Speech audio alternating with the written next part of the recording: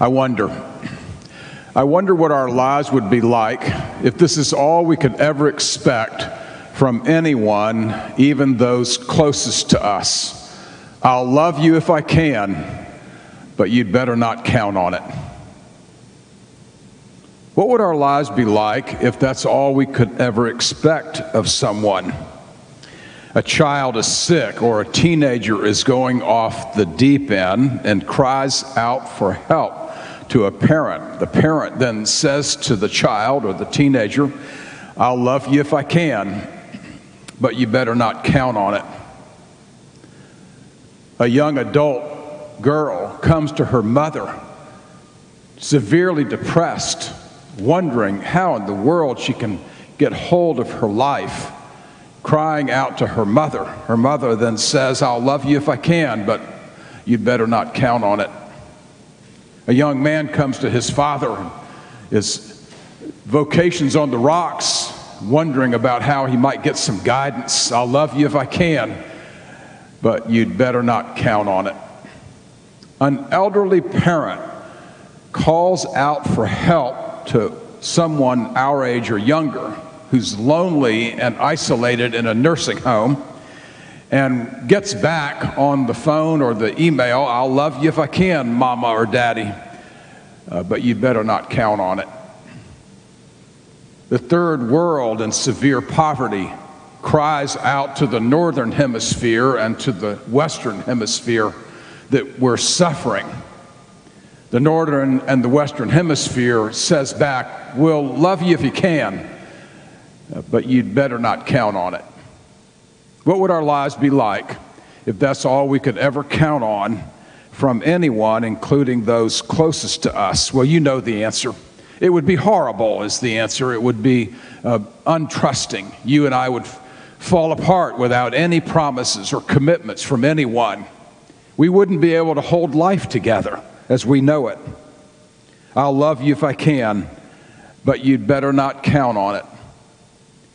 Jesus chimes in, especially in this week's gospel text from John's gospel, I will love you to the end. You can count on it.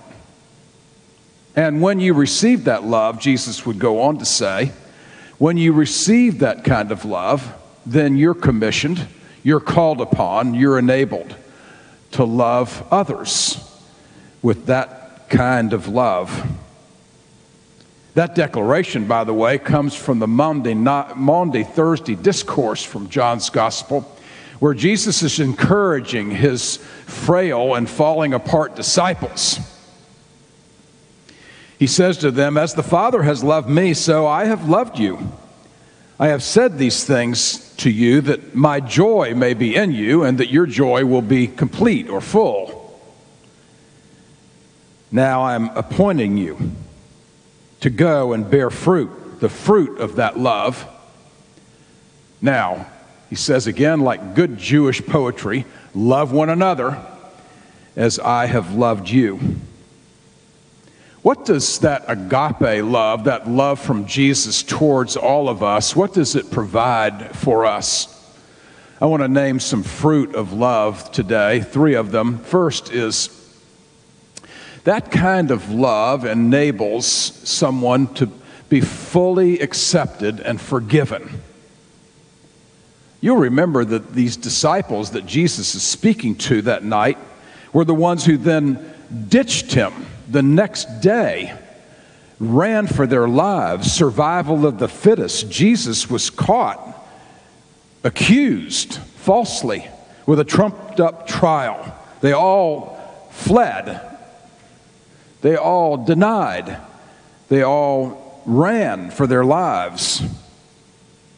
What would you and I do with those we trust if they fled us, if they never would hold us up in some way, never kept their promises? We would say things like, what happened to you? Where were you when I needed you most? That's not what Jesus says to them. He says to them in so many ways, I will love you no matter what you do. There's not anything that you can do this side of heaven that can cause me to love you less. Do you know how sweet that is? In a world where love is always conditional, always has merit attached, always has conditions attached, that you and I would hear those words, that amazing grace of Jesus saying to us, there's not anything that you and I can do that would diminish God's love for us. Wow.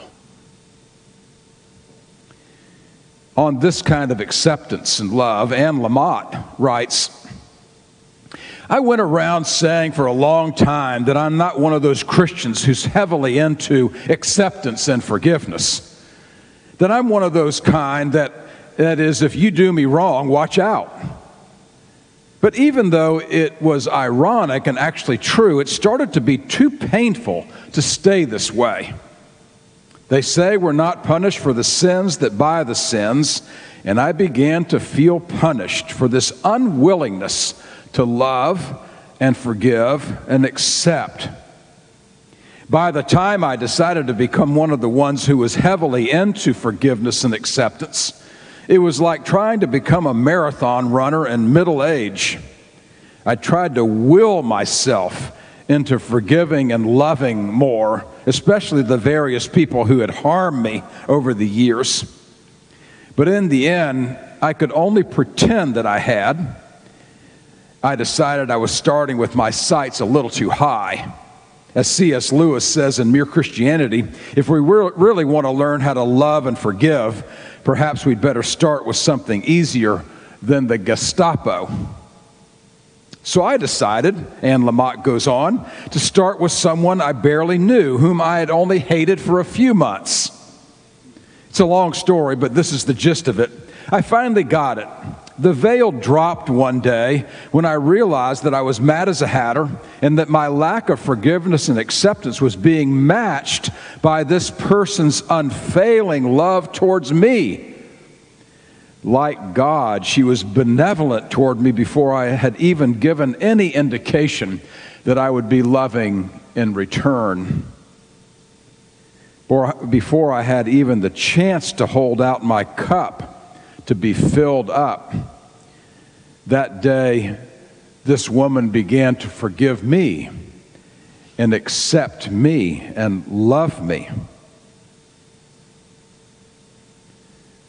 Jesus' love also provides the fruit of peace. Several times over in the resurrection, Jesus comes to those same disciples and says, "Peace be with you." He uses the Hebraic word shalom, or its derivative in Aramaic. It means more than just what we would say beatnik 1960s, hey man, peace. It means something much more than just sort of passing. We want to have a peaceful coexistence. No, this is wholeness and justice. It's faithfulness. It's an avenue of engagement. It's not escape. It's not religion just to pacify. It's not just a ritual safe harbor. It's not a shield against the storms that can come our way. It's not just piety of comfort and conformity. No, this peace is an engaging peace that brings reconciliation to bear. It causes us to enter into pain, enter into conflict, and be the catalyst by which peace may reign. It's, as the old spiritual says, a balm in Gilead. The Apostle Paul talks about this kind of shalom, about his own life, when he writes to the Corinthians, 5 times I have received the 40 lashes minus 1. 3 times I've been beaten with rods. Once I received a stoning. 3 times I've been shipwrecked. Through many a sleepless night, I was hungry, thirsty, often without food, cold, and naked. Besides all these things, I'm under daily pressure because of illness and anxiety.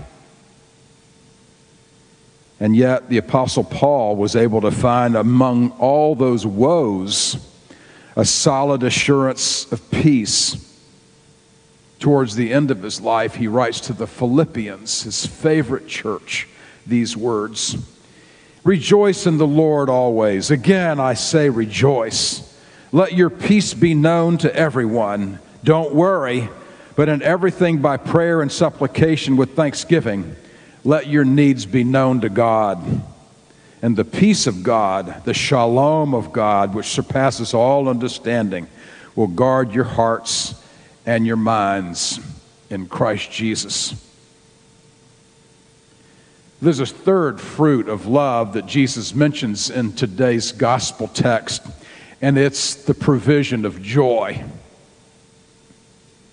I have a friend who's from college days who every time we're together shakes my hand vigorously. He says, "Now remember, whatever happens, don't miss the joy."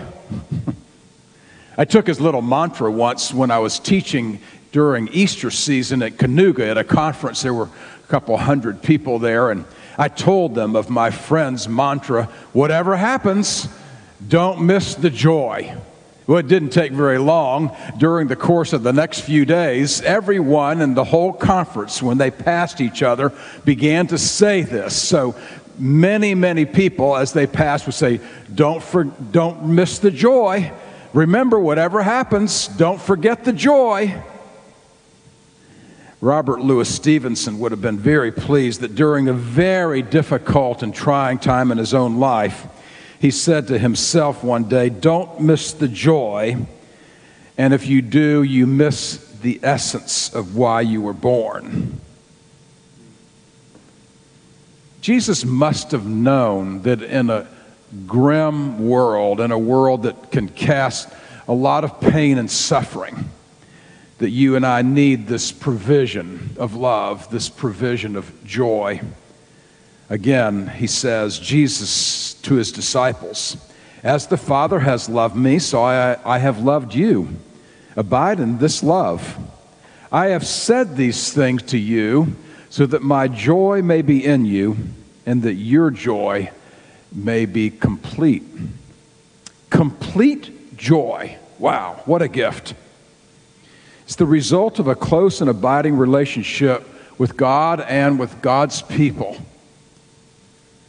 It's not just for a few mystics or just for us clergy types or those of us who live and work around the church.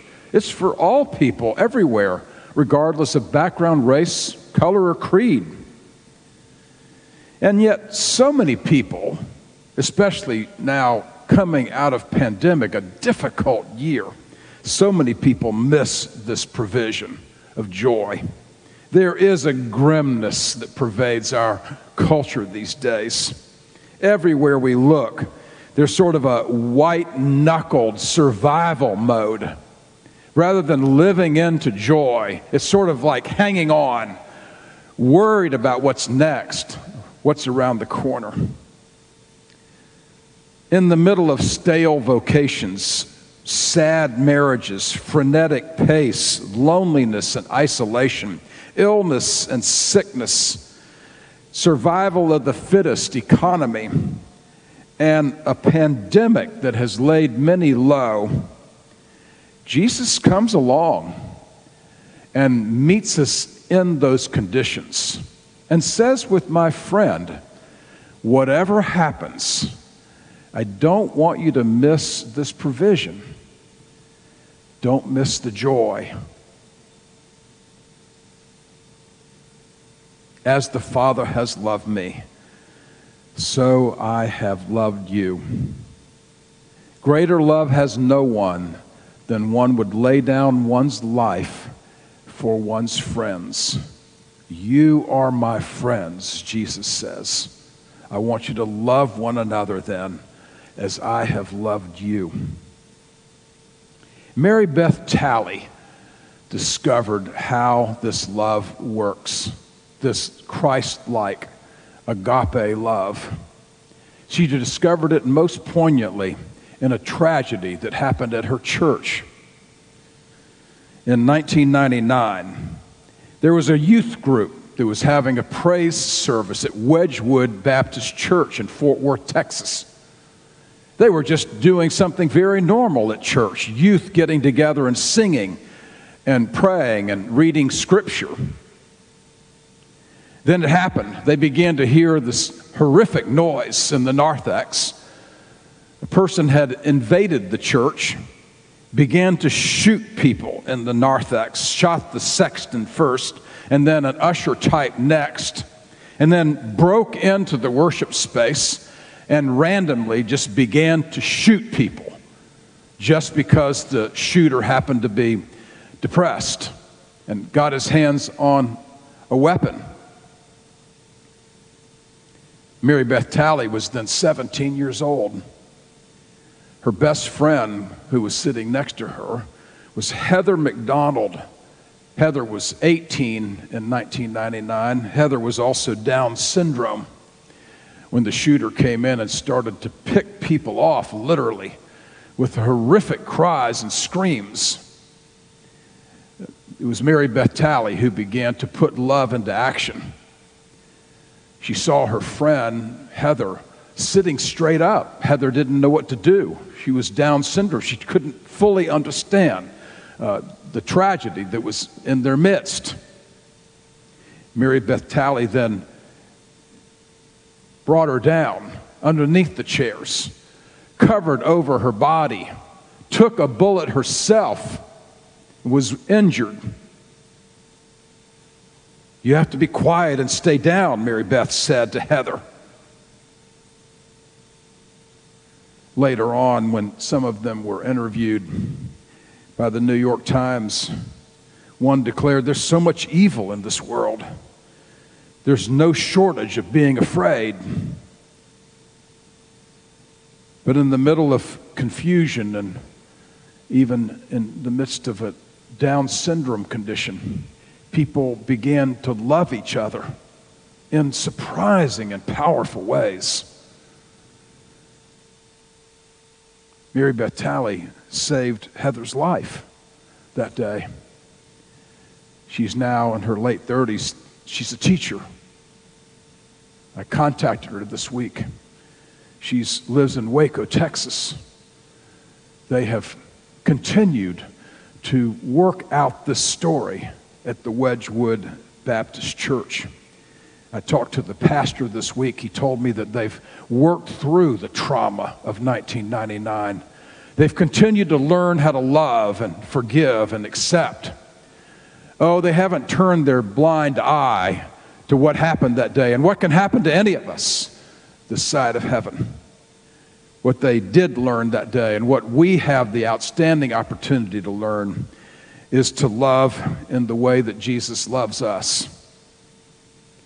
"As the Father has loved me," Jesus said to his disciples that Maundy Thursday night, "I have loved you. Now, I've got some work for you to do," Jesus would say to all of us. "I want you to love each other the way that I'm loving you each and every day." Amen.